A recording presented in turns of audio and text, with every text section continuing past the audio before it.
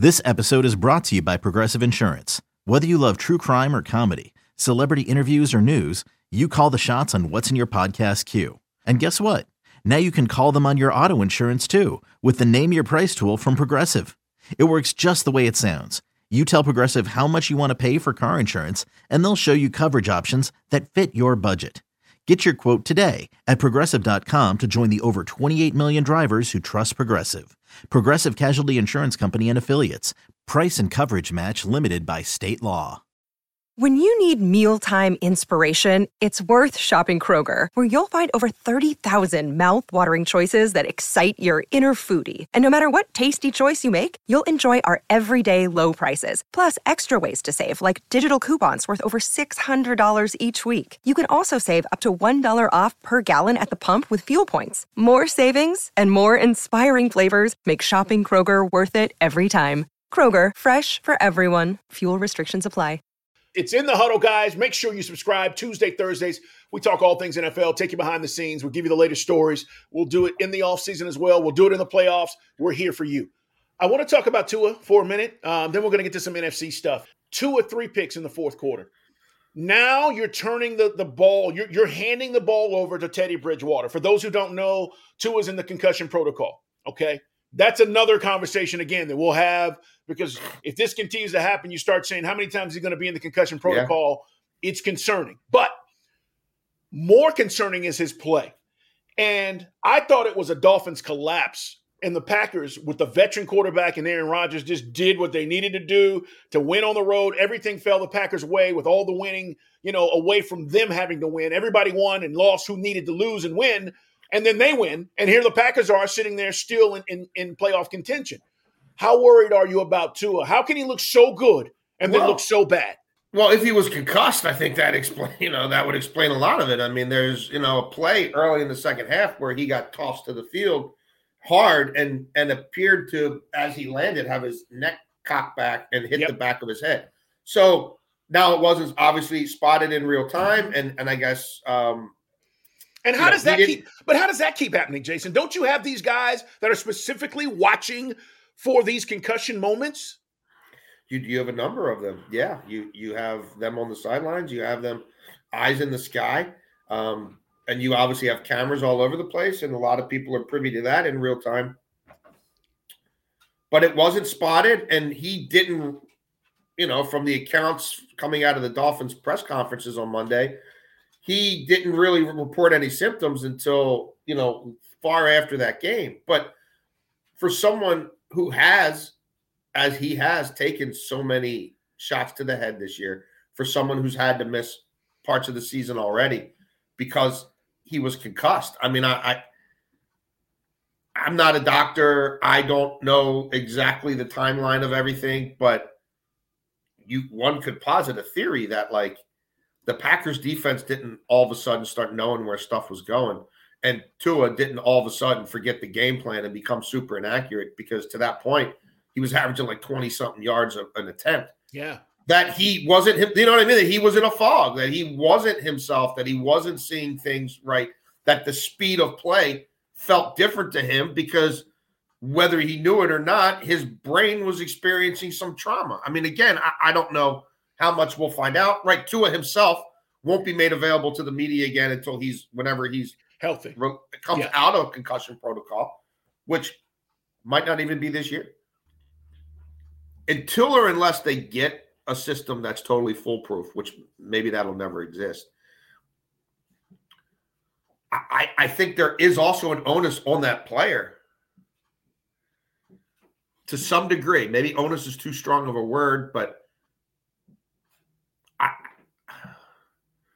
feel like there's a level of responsibility to say, hey, I bashed the back of my head on the ground. I guess nobody saw it, but I smacked, when I check me out. Pulse like a rag doll, the back of my head, my brainstem area smashed the ground. And, can somebody, check me out? Now, I don't know. Maybe I'm being naive. No, but I don't. I think this is player responsibility, Jason. And here's the problem. And when the Tua incident happened earlier this year, when we were all frightened because he's on the field and it was one of the most scariest moments because signs of trauma. Yeah, you don't want to see a guy die on the field. There's two things playing here. One is the player responsibility. I don't feel right. Check me out or take me out of the game. But part of that is players don't do that. Guys are built to not do that, right? And the other part for Tua is, let's be honest, he's chasing a bag. Tua's trying to get to that next deal. And if I screw myself by saying, hey, I've got all these concussion issues and my playing time starts getting cut and I'm not playing and I'm not getting the reps, you're not getting to that bag. So I know he understands that, and so I'm going to do everything I can to play. But that is where you're risking my future health and life versus me chasing this and wanting to get to 150 million, whatever it's going to be, 200 million. So Tua is never going to say, hey, my head is hurting, take me out. He's hurting his team by not helping himself and make those decisions. And then you say you come back out. What's worse, right? Him leaving the game or him throwing 3 picks? Yeah, and look, I'm not going to sit here and say I've got it figured out or I have all the solutions. Clearly, there are still holes in this process, and there are things happening on that football field that are not being detected nearly enough in real time. There are, I'm sure, more preventative measures that can and will be taken. And again, I don't know that you'll ever find a situation where with 22 guys on the field and all that going on, that we're going to see every instance of potential head trauma by someone the moment it happens. It's better, Jason, than it was, right? When we were growing up, nobody cared about concussions, right? It was glorified. And then he rung his bell. Exactly. I was seeing stars. It's better than it was. It's gotten better. And I do commend the NFL for saying, hey, we're trying. It's not their fault. And this is where Jason is right. Tua's got to say, I don't feel right. I got hit a couple of plays back. Guys, check me out. I just think it's hard to ask players to do that, especially under those circumstances. All right, let's move on, Jason. We got to talk about the NFC stuff here before we get out of here. In the Huddle, guys, subscribe. Tuesday, Thursdays, new episodes. We're talking about 2 weeks left in the NFL. We're going back and telling you all the things that we're thinking, people we've talked to, things that are going on around the league. All right, Eagles, Vikings, 49ers have emerged as the top dogs for the NFC. And then Dallas is in there. And now I want to talk about Dallas because here's where I'm at with the Cowboys. And I've come on here and I've said, listen, Cowboys are a Super Bowl team. I'm buying them. I know you and Baldy, not so much.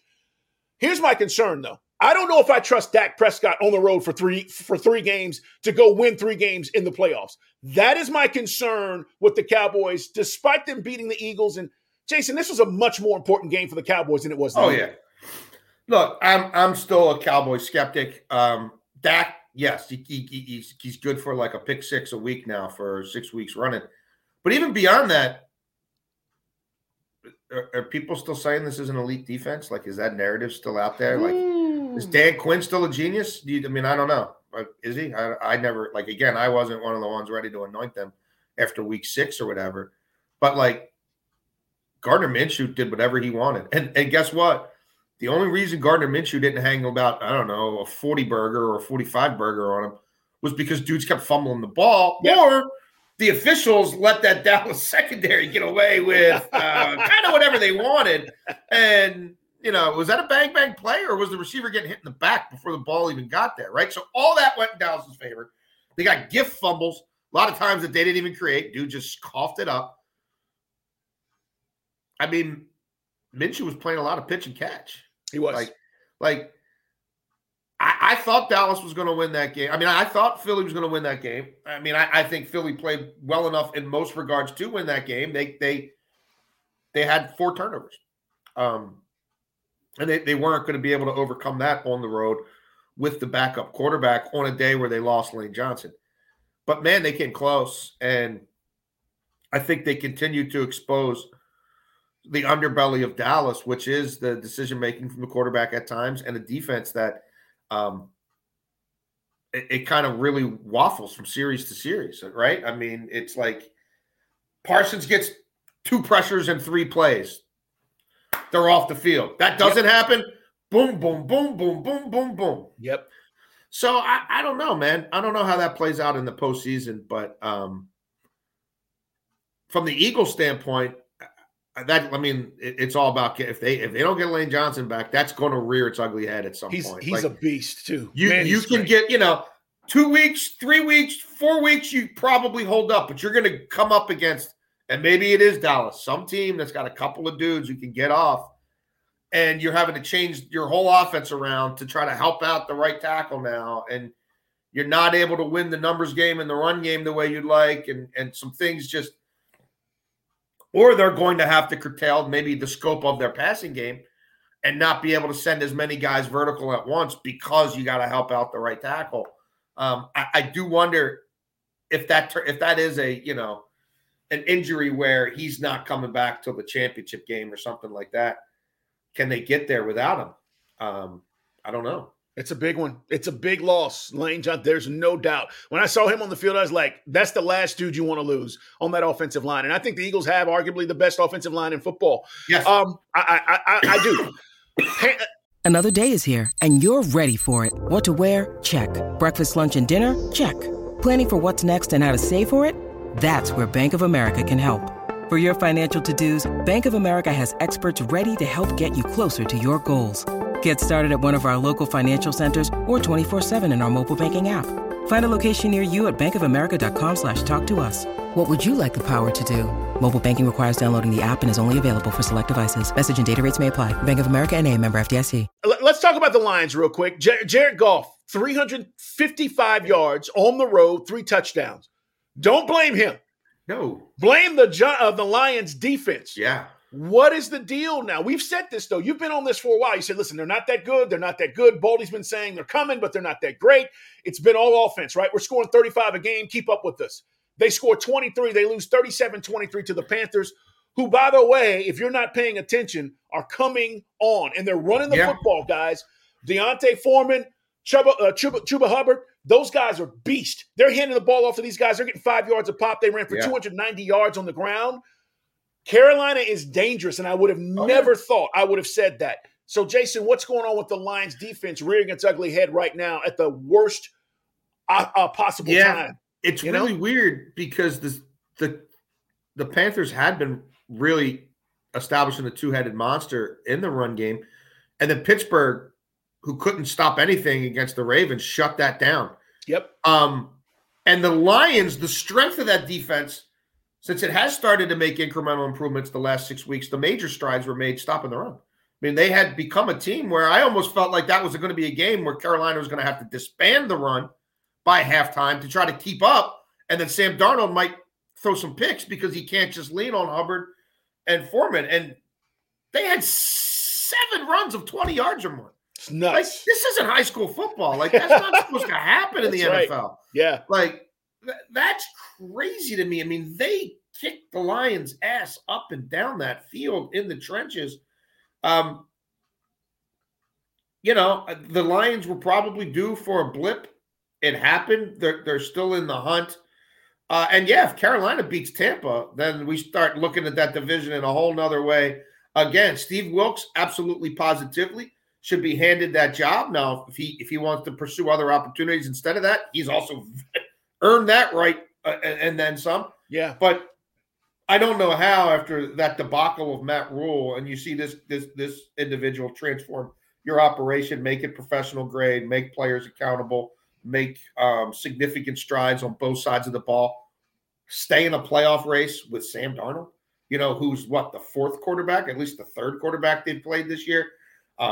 If that's not coaching, I don't know what is.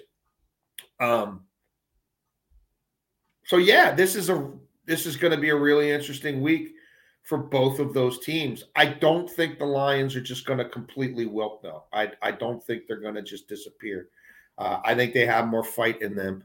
I'm a little concerned that it's been a few weeks since the run game has looked the way you would like it to look. Now, again, Jets, elite defense, Panthers, really good defense. So that might have something to do with it. You can't give up 300 on the ground like that. That can't happen. So we'll see where these teams, go from here. They could both be in the playoffs. I know.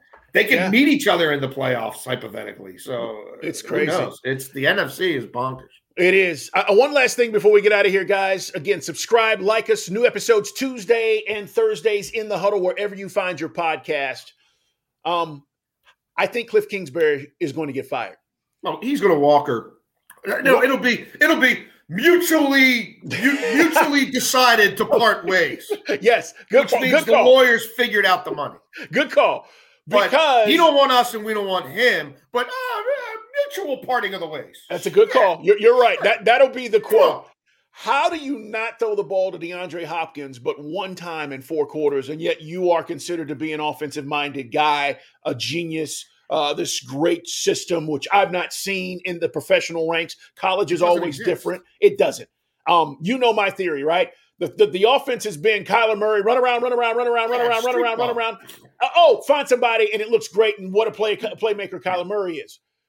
This thing has got to come to an end. The Cardinals have some real decisions to make, but that's one side of it. The Bucs win this game, and they beat the Cardinals 19-16.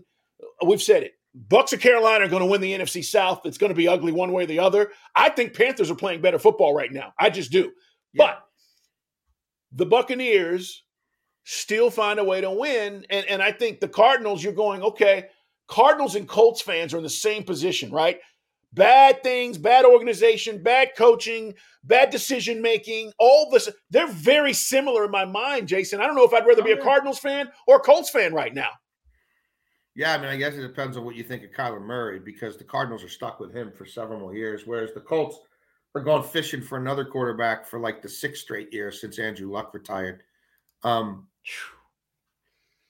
I mean, I think you could also make the case, though, that the NFC is more watered down than the AFC. Yeah. So maybe that works in your favor. And guess what? I don't think Trevor Lawrence is a fluke. So you got a big boy quarterback now in the AFC South, where in the NFC South and the NFC West is as good as it has been in recent years. Geno Smith, the bloom has come off that rose. San Francisco, they don't even know who their starting quarterback is going to be next year. I mean, maybe it's Brock Purdy, right? And Matthew Stafford's coming off a year that was basically a complete loss.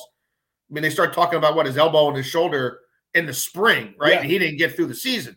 So it might be Baker Mayfield. I think Stafford will be back, but what does that look like and how much longer does that last? So I'm making a case for Arizona, maybe to be able to get out of the doldrums sooner.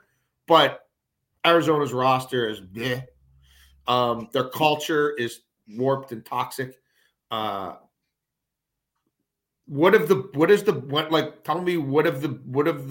Bidwells done ever? It's just like nothing. Have they ever sustained even back-to-back really good seasons? I mean, they had the moment in time with Kurt Warner. Well, yeah. Outside of that, what am I missing? We can take it back, to when they were the Phoenix Cardinals or what? Like, what have they like? What are you looking at with that ownership group saying, yeah, they get it, yeah, they'll turn it around? Like, no, they're the Arizona Cardinals. There isn't much. No, it's true. Guys, we got to run. We really appreciate you being here and checking us out. We're going to come back on Thursday. Brian Baldinger will be here, and we'll talk about the games coming up this weekend. Important games. But again, you're going to see some teams manage their roster and some guys playing. We talked about Lamar, some guys not. You've got to be careful heading into the playoffs because the ultimate goal is, especially for those teams that are in, Jason, not to just win, but win in the playoffs, right? Yes. You got to manage this. Man, great job. Always love it. And Happy New Year, man, because same to you, my friend. Next week when we talk, it'll be 2023. By the way, what are you working on for the Post, man? People need to check it out. Got some reporting on this Jets situation that I think continues to point towards this being a little bit of a rocky offseason for them, not just Zach Wilson. And then through the week, I'll be gathering some string on where the Broncos go from here as well. For sure. That ain't going to be easy turnaround either. All right, man. Check him out. Washington Post. Thanks, buddy. Yeah, man. Subscribe and like us, guys. Tell your friends in the huddle. Brian Baldinger, Jason Lock on 4. I'm Carl Dukes. Everybody have a great day.